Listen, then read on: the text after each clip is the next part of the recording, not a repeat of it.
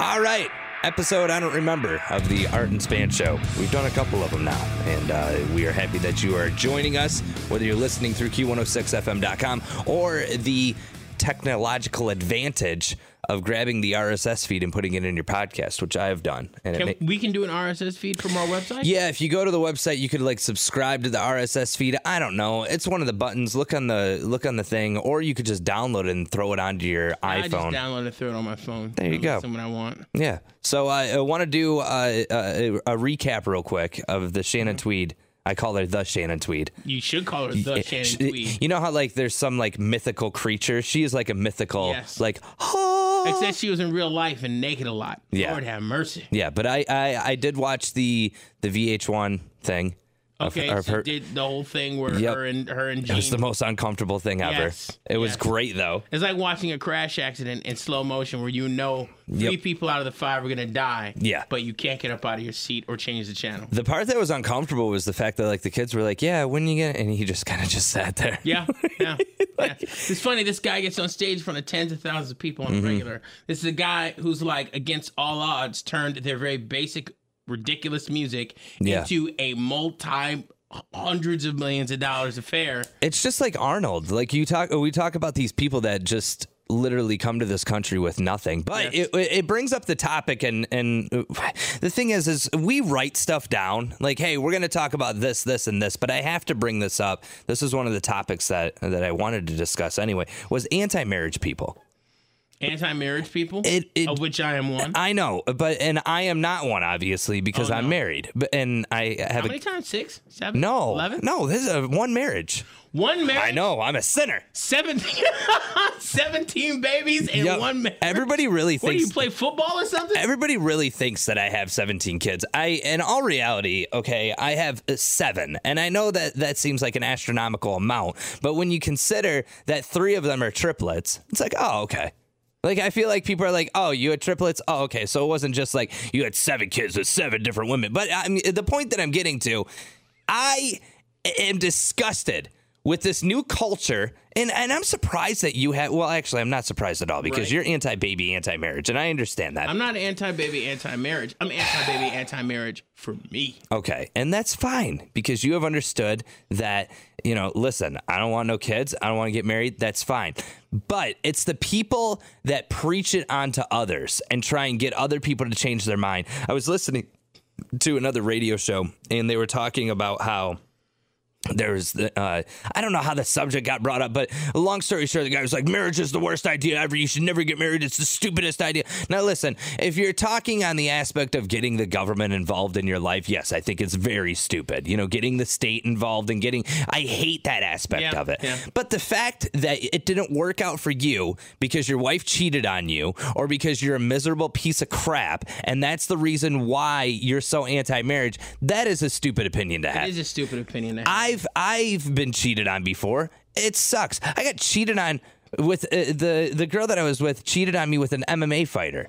That's a winless battle. And I held on to it for so long and I was like, God, I'm sorry. And then I just realized just because, I guess with growing up, I've realized that one relationship doesn't dictate them all and doesn't set an example for what the rest of your life is going to be like. Now, obviously, I've had my fair share of ups and downs, but I would never, if someone was like, oh, yeah, we're getting married and we're in love, I'd never be like, you're an idiot. Shut up. The worst idea ever. But I would like to hear. I'm 100% comfortable telling people that because my problem with marriage is most people do it all willy-nilly. It's like the idea of marriage is supposed to be like you and your partner, male or female, with male or female, get together. Right. And you exist theoretically in perpetuity together. What we have most times, people are like, I like you enough. Let's go ahead. And it's like, I like you enough is not a reason to get married. The problem is what happens with most people is like a guy who doesn't really have a woman that takes a very intimate interest in his life. He just doesn't get it. And finally he gets a girl who likes him and he's like, do you want to keep getting in the bed with me like for a while? And she's like, okay. Why do you have these thoughts? What happened? Nothing. It seems funny. People ask me that all the time. Yeah. Nothing happened. I watch people live, okay? I watch watched what people do. I watched the mistakes that they made, and I was like, you shouldn't be getting married. Yeah. And like 7 years later, they're getting married. They're getting a divorce. Right.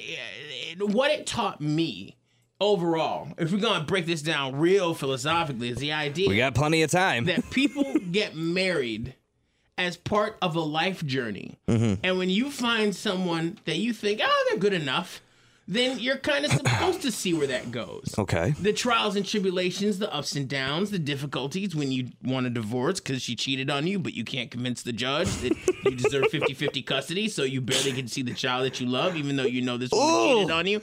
Yeah, these are the things that make us the humans that we are. These are the paths that we take to develop us as characters in our own dramas that we take to our graves. And it's all part of that journey. The problem is, I think people could live more fulfilling lives if they were more careful about who they chose to marry. And I understand that aspect of it. I guess my thing is you know, dude, your thing is okay. No, because I met my wife and a year later we got married. I'm so surprised. I know, right? I don't make it. No, you don't make hasty decisions. But it wasn't. Passion. I feel like after 30 days is a hasty decision. I feel like after a couple months is a hasty decision. But I also feel that when you find someone that's that important in your life, I feel like a year is enough time to really learn someone. And well, then that's a difference of opinion then, okay? But I will say that, sure, meeting someone and a week later you get married, that's a little crazy. But my thing is the grand scheme of things, who am I to judge? That's my thing. It's not even about judging. It is. You're a Judgy McJudgerson. I'm not a Judgy McJudgerson. Okay, I am a Judgy McJudgerson, just not in this case. I'm looking at this like, look, okay, when I look at people who I care about, I want them to be happy. And I want them to be the happiest. Do you care about me? Yeah, okay. I care about. I mean, I can't do nothing about all the choices you made. You can't be too late. I can't go in the back of the past. I could have dragged you away from the wedding. I could have dragged you out of that bedroom if I'd have known you. I'd have grabbed you by your collar. Like, come on, Art, we leaving. They're like, no, she's so pretty. Art. No, Art, you gotta go. You gotta go. Put the box down. Put the condom box down. Stop We're leaving. it. Jesus.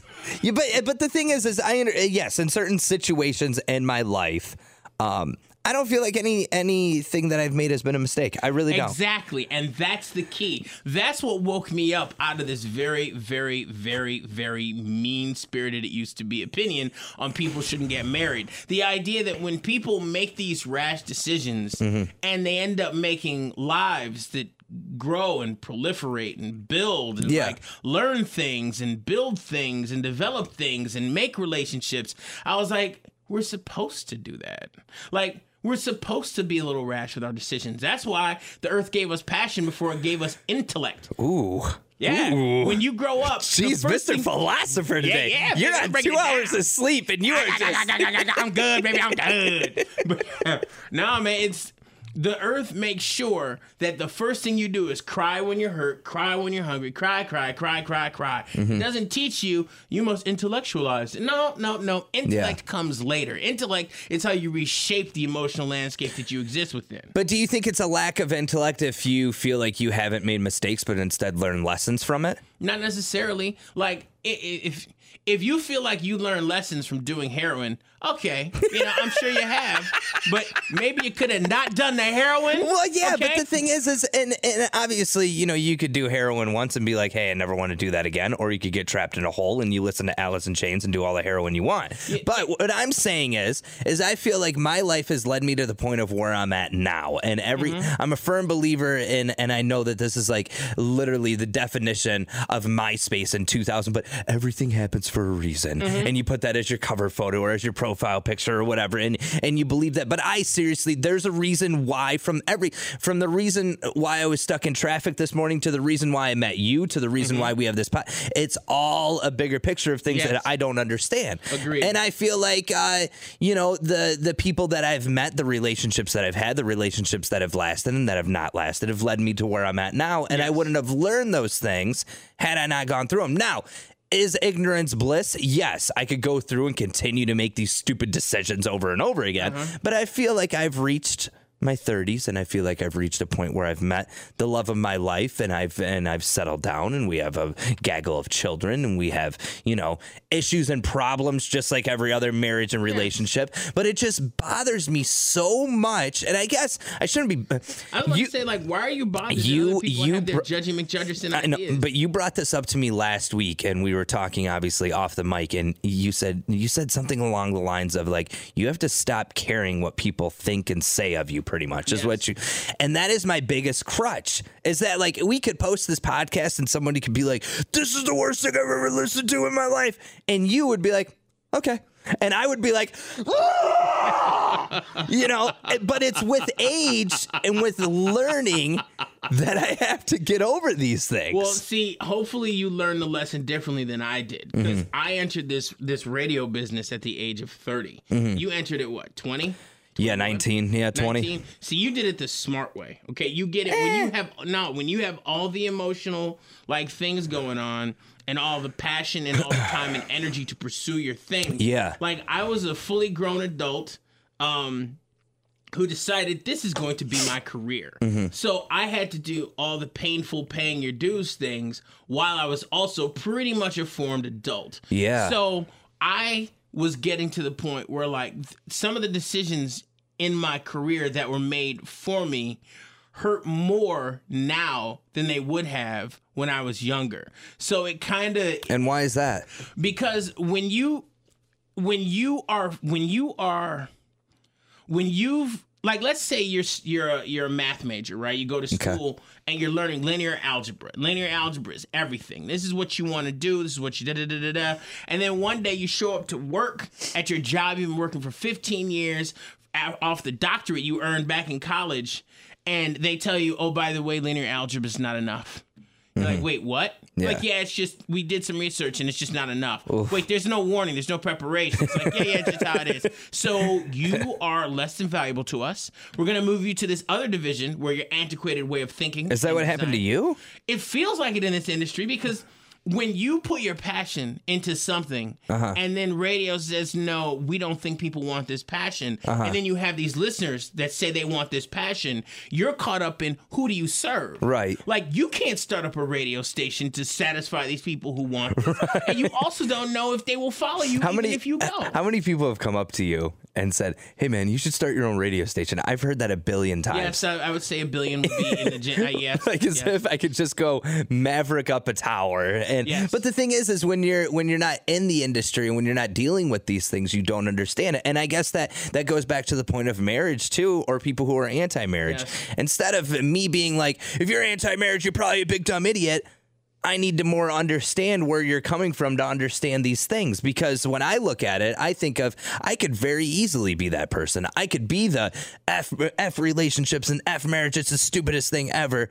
Just as much as I could be like, why are you like that? You know, it's funny. For marriage being the stupidest thing ever, we still do it an awful lot. I know. Like, that's what's so funny about it. Like, but I feel like people are learning, not like, especially with the millennial really? They're not learning. Marriages are going up? It's going down. Right. People are financially incapable of doing so. Yeah, that's true. When the minimum wage... When the minimum wage has been outstripped in value by a gallon of gas and a loaf of bread and like a gallon of milk, you can't do the same life you could. Like when my dad graduated college back in the 70s, like he bought a car, he got married, and he bought a house, and he paid off his student loan debt, and he went to college for 11 years. Yeah. And he'd work while he did it. Not full time, well, kind of full time. It was all over the place. But when he graduated, like he finished his student loan debt in about 5 years. You want to know where I got married? Where? My buddy's living room. I'm not even joking. Like my friend, our friend Tony was there, and we had a whole bunch of other. There was maybe 15 people. They set up chairs in the living room. Yeah. My buddy's a minister, whatever, whoever does the do you say I do, okay, kiss and get over it. And yeah, there was like 15 people, and that was it because we couldn't afford to. And it wasn't a rush thing because we actually was our living room wasn't a rush. No. I know people are gonna be like, oh, so you got married and then you had you knew triplets were on the way. No, we didn't know until like 2 months later. But we just did it in the living room, and we got married in the living room, and then I as much as I despise the idea of people getting married prematurely. As I said before, I realized that people have to make their paths how they make them. Right. And there's a unique concept that changes it changes the story of everyone's drama that they're existing in. It's the idea of redemption. Yeah. And women are especially good at that because guys get kind of looped in failure, and women are kind of like, no, let's live this moment. And then later on, they're like, let's live this moment that redeems this other moment, which we now know wasn't. And guys, I mean, we're just kind of, okay. Yeah. Because, I mean, we love them. But like, it's like there's nothing that says 10 years down the line when you both miracle or work or trip and fall into some type of like extreme financial happiness and opportunity, you guys don't go to Acapulco and do like a and that's the thing, wedding and you fly out the same 15 friends and family. You say thank you for coming here. This is your reward for that, for having faith in us. Like, I gotta play the Mega Millions. Hang on. But that redemptive nature of everything is kind of what makes it makes. That's why when you say you got married in the living room, I have absolutely, like, as much as I'm like, people should slow the hell down on marriage. I'm like, yo, the moments you make are the moments you make. Yeah. Irrespective of where or how you make them, they are moments to be cherished if they resulted to your benefit. Right. You've benefited with 3 kids from this woman. You've benefited from her company, her passion, her adoration, her love for you. And you've benefited in your comfort and succor and faith and love that you offer to her. And together, y'all have built something that you both deem beautiful. Who am I to tell you that getting married in that living room was a bad decision? And I think, and to go back on your one point, I wouldn't go back and change anything. Like when I look at what her and I have gone through and what we're up to now, because we like you said, we brought 3 kids into this world. We have, stepchildren and everything, and we've gone through ups and downs that most people don't go through. But the other thing is at that time we were both like, hey, we can spend $20,000 on a wedding and go into debt, or we could just do it in the living room and get it done and over with, and then later on plan. And we're planning for next year to have like a ceremony and all that stuff, and we want to do like I was like, I don't want to go to Hawaii or go and spend tens of thousands of dollars. Why don't we just go to the UP? Go check out some water. What was that look? What? You are the most judgy McJudger person I've ever met in my life. You looked at me like you smelled the worst kind of cheese ever. Like you said, let's go to the UP is beautiful. I mean, the UP is... Okay, let me tell you what we were going to do. We were going to go to the UP. We were going to check out all the waterfalls. And then she has a family friend that owns a tattoo shop, and we were going to get tattoo work done. That does kind of sound white trashy, doesn't it?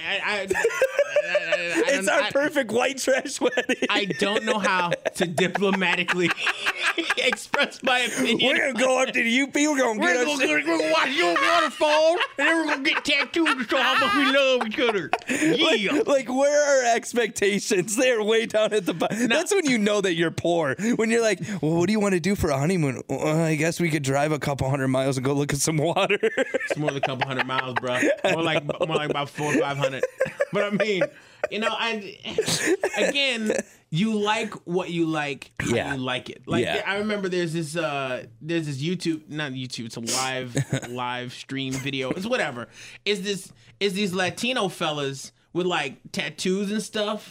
Like, and they're like, yo, we're gonna drink this thing called Sears Grumman, and it's like fermented fish from like Northern Europe. And it's like part of a cultural exchange. They sent something out there, and they sent that back. It's like us sending like potato chips, and them sending like, if you go to China, them sending like octopus chips. It's like it's a cultural exchange on like things that we ordinarily wouldn't think to eat. Right. But so anyway, they opened up, like, dude punched the can opener through the top of the Sears Grumman, and the smell made all 3 of them start puking.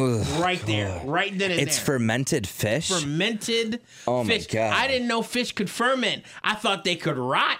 Right, and then it's just bones and like Yeah, but I guess if you store them in a certain kind of oil, in a certain kind of temperature, in a certain kind of way for a certain amount of time, they become a Northern European delicacy that to us smells like the mixture of ass and feet after you've been hiking for 16 months. So it's like, I don't know. Like, all I know is people in Northern Europe, that's what they value. Yeah. People here, we don't know how. We can choose to value it, right? But that's not what we value. We value potato chips. Yeah, you value what you know. Exactly. Yeah. So what you know is what you value. So if you want to watch waterfalls and get tattoos for your wedding, who am I to say? I'm still gonna make some fun of you for it. We'll see if Uncle Kid Rock can come out. Perform. Next subject. Speaking of great concerts and live performances, yes, great concerts. You went to go see Fever last night. Yes, I did. I saw Fever 333 last night. Which let me furthermore. Go ahead and explain how you have a history of canceling. Okay, dates. So here's the thing: is that I get up really early, and Span lives the lifestyle of what a 20-year-old lives. Like, you are still, like, when you told me 2 days ago that you stayed up and you got like 2 hours of sleep and you still came in here and got your job done, that to me was amazing. So you're like, hey, I told you, I was like, my wife's giving me a night off. I was like, I don't know what to do. Like, I'm usually home 24/7. And you're like, well, I'm going to the Fever show. Do you want to go? I was like, count me in, man. Put me on the list. And you're like, all right, cool. And then I got home and I started to realize that, like, getting up at 4:30 and going to the gym the next day was going to be next to impossible because I'd probably get home if it stayed till the whole end of the... Like, what time did you get home? I got home at midnight. Okay, so that's not... But anyway, I have to get 6 hours of sleep. I had an hour and a half drive. I don't know how long the drive... It would have been an hour for me. An hour for you? Yeah. So the show, it was just Fever. Like, they had no opener. What? Yes. Yeah, it was just... And sold out, mind you. It was just Wait, Fever. They had no opening act. I showed, like, the doors were 7:30. So I'm thinking the opening act's on the stage by 8:15. Right. I got there at 8 o'clock. I talked to the door guy. He go, yeah, don't tell anybody, but the show doesn't start till 9 o'clock. I was like, what? So 2 hours of people just standing around? Well, not me. I got there at 8 o'clock. So it was only 1 hour. Not me, but they did. Yeah, hell yeah. If they want to sit around and stand around, it's 4 or 5 hours. What? Yeah, but the guest I took was like, yeah, next time for this show, because she really likes this band, next time we're going to go and we're going to get up front. And I was like, you know what? Okay, cool. We'll do that. So you guys obviously were on the floor, but you kind of just mingled in the back? Well, it was still in the shelter. No, it wasn't. Yeah, I thought it was, when you look it up on Google, it says St. Andrews Hall. Wait, and I thought since I heard the show sold out, you went to a once in a lifetime opportunity. You understand? Like, I feel even worse because okay, so in the world of like rock and just music in general, and if you're not familiar with Detroit and the concert venues there, it goes like this. If you want to talk about a really small, intimate venue, there's a couple, and one of them is the Shelter. It's where the main thing is Eminem got to start there. It's a lot more than that, though. It's a legendary concert venue that fits maybe a couple hundred people. No, it's more like 300 or 400. Right. Yeah. And then above that is St. Andrews. So, and I'm not going to go into, and then there's this and then there's that. But the fact that you went to go see Fever. Yes. And they played in the Shelter and it was completely sold out clearly. Yes. That's insane. It's their first sellout in Detroit.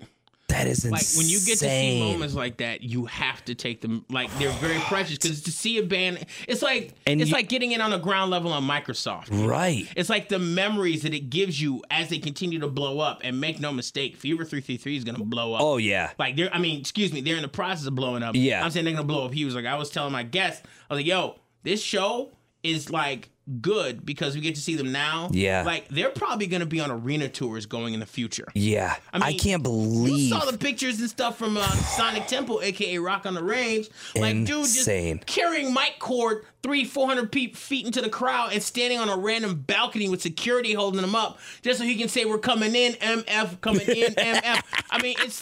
When you see moments like that on YouTube from this band, you get hype. And then you see this dude crawling on the cage for the sound people who are manipulating the sound. Right. And he is coming in. So, I mean, so 9 o'clock, show kicks off. Yes. Balls to the wall. Yeah, there was like a curtain with their Fever 333 cat on it. And it comes down, and they're just like running hither and thither, jumping. How though? Because the Shelter is so... What did they climb? Like at the shelter. Well, What? the guitarist jumped on the bar at one point, and like the way he was silhouetted by the lights, like I had a weird like homoerotic moment because like he's standing up there on the bar drinking. I mean, not drinking, but playing his guitar and tossing his hair and stuff. And you're like, that's hot. Like It's insane. I'm not into dudes, Right. And But you can appreciate a good-looking dude showcasing his talent. I mean, that picture right there is going to get you all the girlfriends you can handle for the evening. So they were on the bar. Yeah, well, that was him. Yeah. Like at one point, Jay, the lead singer or lead rapper, well, both, he climbed up on the sound cage and he's got his long mic cord. People are holding up over their heads, and he is just screaming into the microphone, Man. and like flipping his hair and I mean, he's in the air like Spider-Man. Like he's like 6, 7, 9 feet in the air. Like I can't see his feet, but everything else is perfectly visible over these 6-foot fools that are blocking my spot everywhere else. But oh my God, the energy was just. How long did they play for? They started pretty much right on time at 9, and they played until about 9:54 when they went off the stage, and then they came back 3 minutes later, right? And then were coming in, and they did a couple others, and then that was Yo.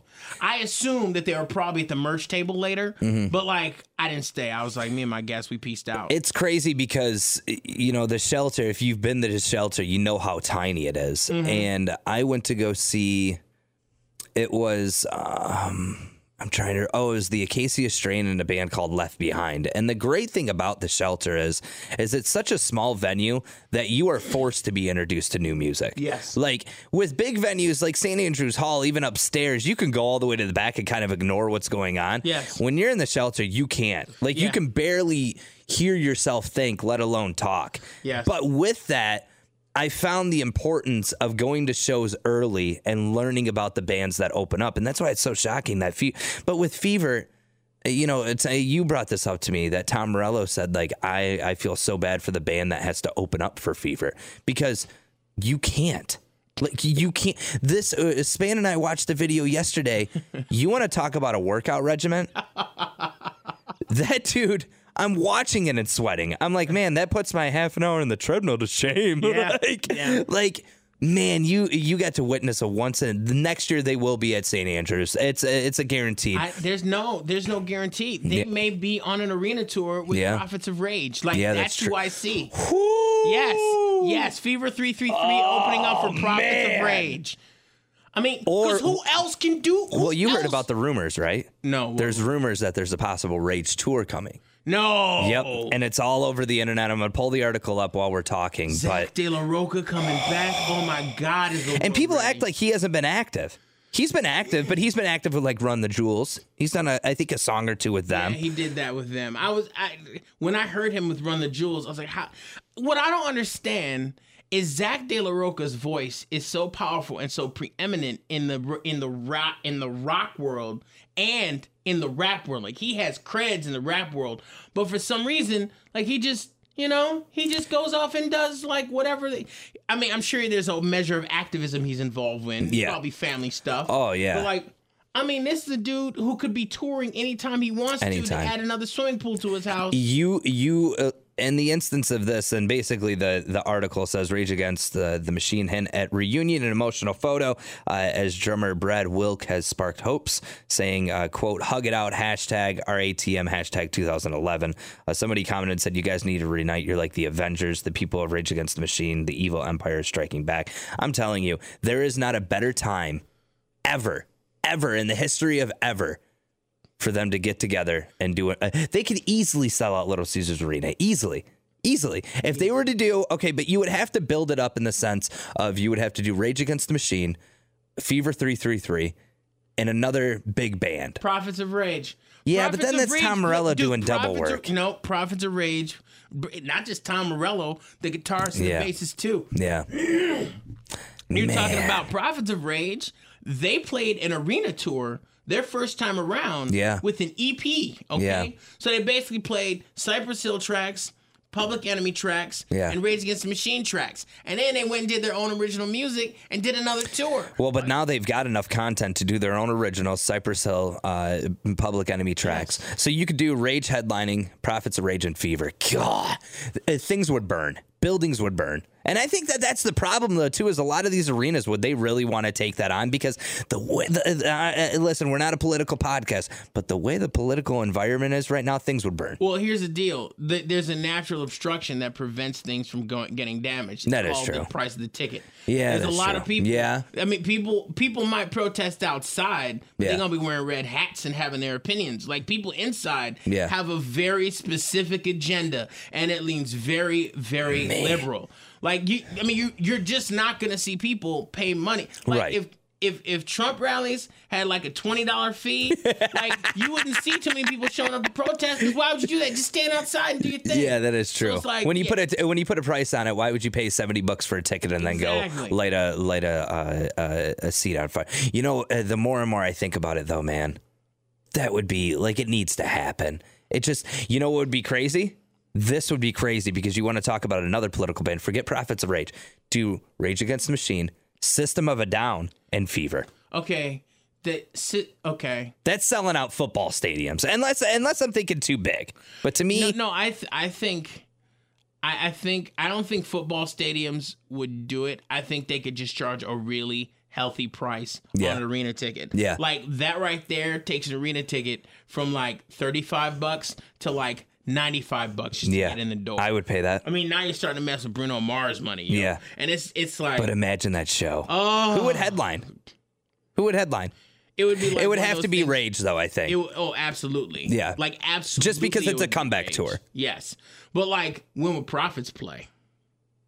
Yeah, but then put them on the shelf for a second. Like, this is bigger. I don't think there'd be any Prophets. Like, no. I mean, Prophets has some pretty cool music. But they've been touring consistently. They could take a break for a year, and they could, you could do a Rage and System and Fever tour in the States, then take it worldwide. Could you imagine them in like Brazil in front of 40,000? Because the thing is people don't understand that we are so privileged and blessed to have some of these acts in the United States that they will sell arenas, but overseas, you're doing 40,000. They're doing soccer stadiums, man. Because everybody in Brazil knows this is the only time we get to see them. It's like we can see them an hour drive away, and then a 2-hour drive away, and then a 4.5-hour drive away if we want. Like, when you know this band that you love is coming to Brazil, and you know this is the only time you're going to see them for the next 4 or 5 years, if ever, when we're talking about Rage Against the Machine. Yeah. Like, these people... Like, they are coming from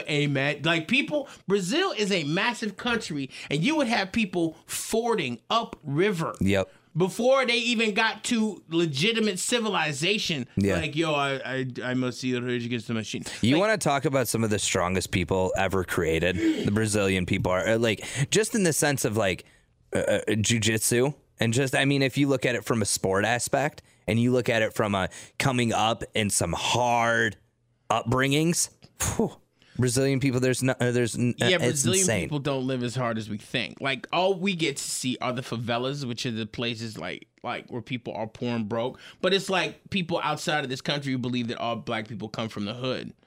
There's a whole lot of middle class black folks out there. Yeah. But like the middle class and the upper class don't sell stories. But Brazil is also one of the most violent places ever. Man. Ever. I watched what was it? Like it was a prison documentary about Brazil. Whew. People think Rikers Island is rough. People think like, San Quentin's rough. No, like man. Brazil, it's like dirt floors, heat, constant heat, constant. Like even in the winter, it's hot there. Like, and people that train in Brazilian jiu-jitsu. Not all of them, but enough of them where like your conventional wrestling background got nothing on that. No, you're losing your arms. Like you're losing your arms. Like they're just going to get snapped off. But no, getting back to, I mean, that would be, man, I think that it would sell out instantly across the country. Yes. But that's Fever's break. I feel like if Fever could get a break, and especially with Tom Morello saying something, I feel like people don't say stuff just to say it. And Tom Morello is not one of those people that's going to give you credit unless it's due. And Fever has put in their time. They've been around for a while. I mean, a while is like a year and 9 months. But it doesn't matter. Look at how much they've blown up in a year and 9 months. Well, that's what's so funny. Like, once upon a time, I was talking to a guy in a band, and his band was blowing up like they were taking over the scene around here. Marcus Wells, good buddy of mine. And I remember talking to him about the whole band thing, and he'd been in bands since he was 14. He was then like 29, 30. Okay. You're talking about a 15-year veteran of touring, of making albums, of working with bands, of booking tours, which I don't know if you've ever booked a tour. Ugh. Booking a tour is literally the most miserable experience I have Being ever had on to deal tour with. is, we were talking about this the other day. I would rather be on tour than book a tour. Yeah, Booking that's a true. tour is just like, it's the stupidest, most ridiculous thing ever. But that said, he said, if your band is going to do anything, you will know within 3 years. Like, if your Yeah. band is 5 years and nothing's happened, move on. That's true. And this is a guy who'd been in bands before. I mean, I think that there's bands that pop out of nowhere, or Yeah. gain notoriety or whatever out of nowhere. Or maybe, they get picked up on a leg of a tour, and maybe that happens in years 4 or 5, but that's very difficult because at that time, your bandmates and maybe your manager, if you even have one, or your label is so ready to just throw in the towel. Yeah. I mean, 3 years is a long, you and I have been doing this radio thing and we're just getting to a point where something might possibly happen. And we're like, Yes. but when you're putting in years and years of being in the back seat of a van and you're just, and loading with other dudes, loading your away own from your yeah. girlfriend or wife and or kids. And if you don't have a roadie, loading your own gear in, doing your own sound check. I see bands like driving into the winter and then driving back into the summer, Yeah. like all over the country, making sure you have whether you need a jacket, just having it in storage in your van. But yet get pissed because they're 20 minutes late on stage. You know what I'm saying? People don't understand. And it's until you work, not to be like, I've worked in the music industry, but working in radio is working in the music industry. You work with record reps, you work with labels, you work with bands that come in for interviews and they're tired. And that's where, that's where I hate to say, but that's where drugs come in because you got to stay up. You got to do this interview. Hey, an energy drink isn't going to do it. You got to do this. And then you're addicted. But see, it's a double-edged sword because it's either you don't blow up or you blow up and then becomes, unless you got a powerful willpower, drug addiction comes to keep up. People don't understand how easy it is when you're on the road. Oh my God.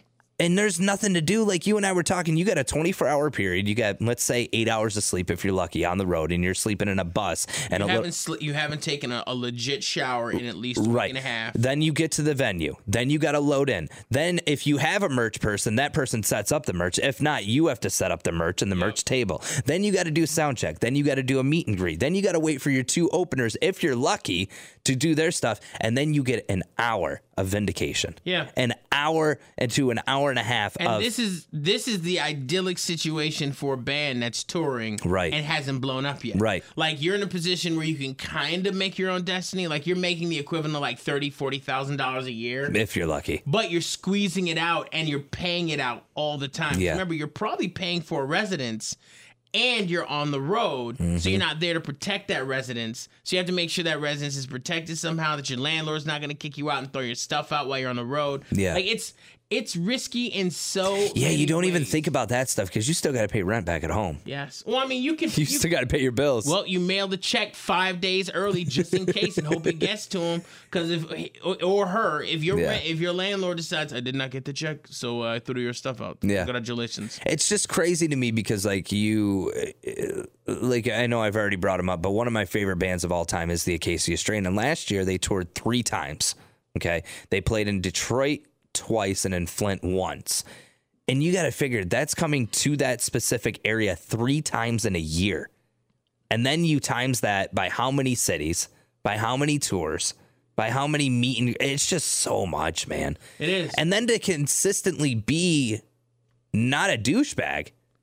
You deserve an award. And listen, I'm in no way kissing bands' asses, but it's a job that I do not want. It is. I can't justify going to a Fever show because I don't want to miss for real. Well, I mean, you got your 11 kids to watch I out know. for, so, They don't care about any concerts. Right. They're getting up. They care about making sure their bellies are full. Yep. Making sure they yell at you when you drive into school. Yeah. Touring is a skill in and of itself, which is funny because you also see bands that become what's called tour warriors. Yeah. The tour is all they care about. It's like, did you ever see The Hurt Locker? Yeah, long time ago. Well, I think it wasn't Jeremy Renner's character, it was the main character in the movie. But he had done 2 tours and he's on this tour, and some stuff happens that kind of makes his life difficult out there. So, his tour is over. He comes home, and he's just kind of sitting there annoying his wife and kid. Like, he's trying to be present for his wife and kid, but he's just a pain in the butt. Yeah. So all he figures is, like, I'm going to go on another tour. And it's like, what is it like when the people you love, the best way to benefit them is by sending home a check? Yeah. Because being in their presence, you actually hurt them because the thing that you do so alters you that dramatically. I think that people get the misconception, too, that being on tour in a band isn't work. Like, it's work, man. Oh, my God. It's work. 24 hours a day work. Unless you're like a Post Malone, to where it's a little bit easier work. It's still work. But you gotta get to the point where you blew up. And 0.1%. Yeah. Post Malone went from working at like a donut shop. I'm throwing this out there. It's not really what he did, or maybe it is. I don't know. I don't care about Post Malone that deep. But he went from that to like literally touring large places that make him a lot of money. Like, that's ideal. Like, most people, they gotta trudge it. Like, you take a band like Nothing More. Yeah. Nothing More is one of the most amazing touring and recording rock acts that I have ever seen. Yeah. And they are just now to the point where they can lock in 1,000 people for a show. They've been doing this since 2005. When I interviewed, I used to work at a rhythmic station, so I interviewed Post Malone right before it was. Hold on to that. Yeah, go ahead. I didn't mean to liken going on tour to doing a tour as a military person. I'm not trying to say the two are the same. I'm saying there's elements are similar, right? But I'm not saying one is just like the other. I just want to put that out there anyway. You're talking about. But you mentioned Post Malone, or I mentioned Post Malone or whatever. But I interviewed him at St. Andrews Hall, so like right before things got really big, to where now he's selling out arenas, and he made me wait 45 minutes so he could play the new Battlefield. So it's like, and he had a nice tour bus, and it was all decked out in Dallas Cowboys stuff. So in that instance, when you reach that level, is it hard still? Yeah, it's probably boring. But when you can make people wait, and you can, say, I mean, there's a big difference between playing at the Shelter and playing at Little Caesars Arena. Yeah.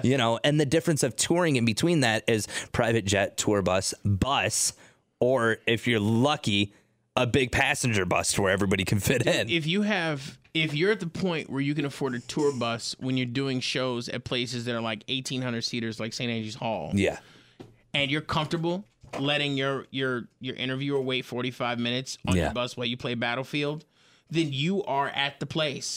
Like that's when he's arrived. And then he skyrocketed everything past that. Everything. But he skyrocketed to that. Yeah. Like, he went from a SoundCloud rapper to a St. Andrews rapper in approximately 11 and a quarter minutes. Yeah. Like, that's pretty fortunate. That's nuts, man. There's a whole bunch of brothers and white dudes out there in the rap game who have been doing this stuff for 5, 6, 7 years, who have capable tracks, who can't sell out arenas. Man, Rakim is the greatest rapper of all time. And if he tried to sell out Little Caesars Arena, like, they're trying to throw him out on his ear. Right. So it's like, I mean, there's levels to it, man.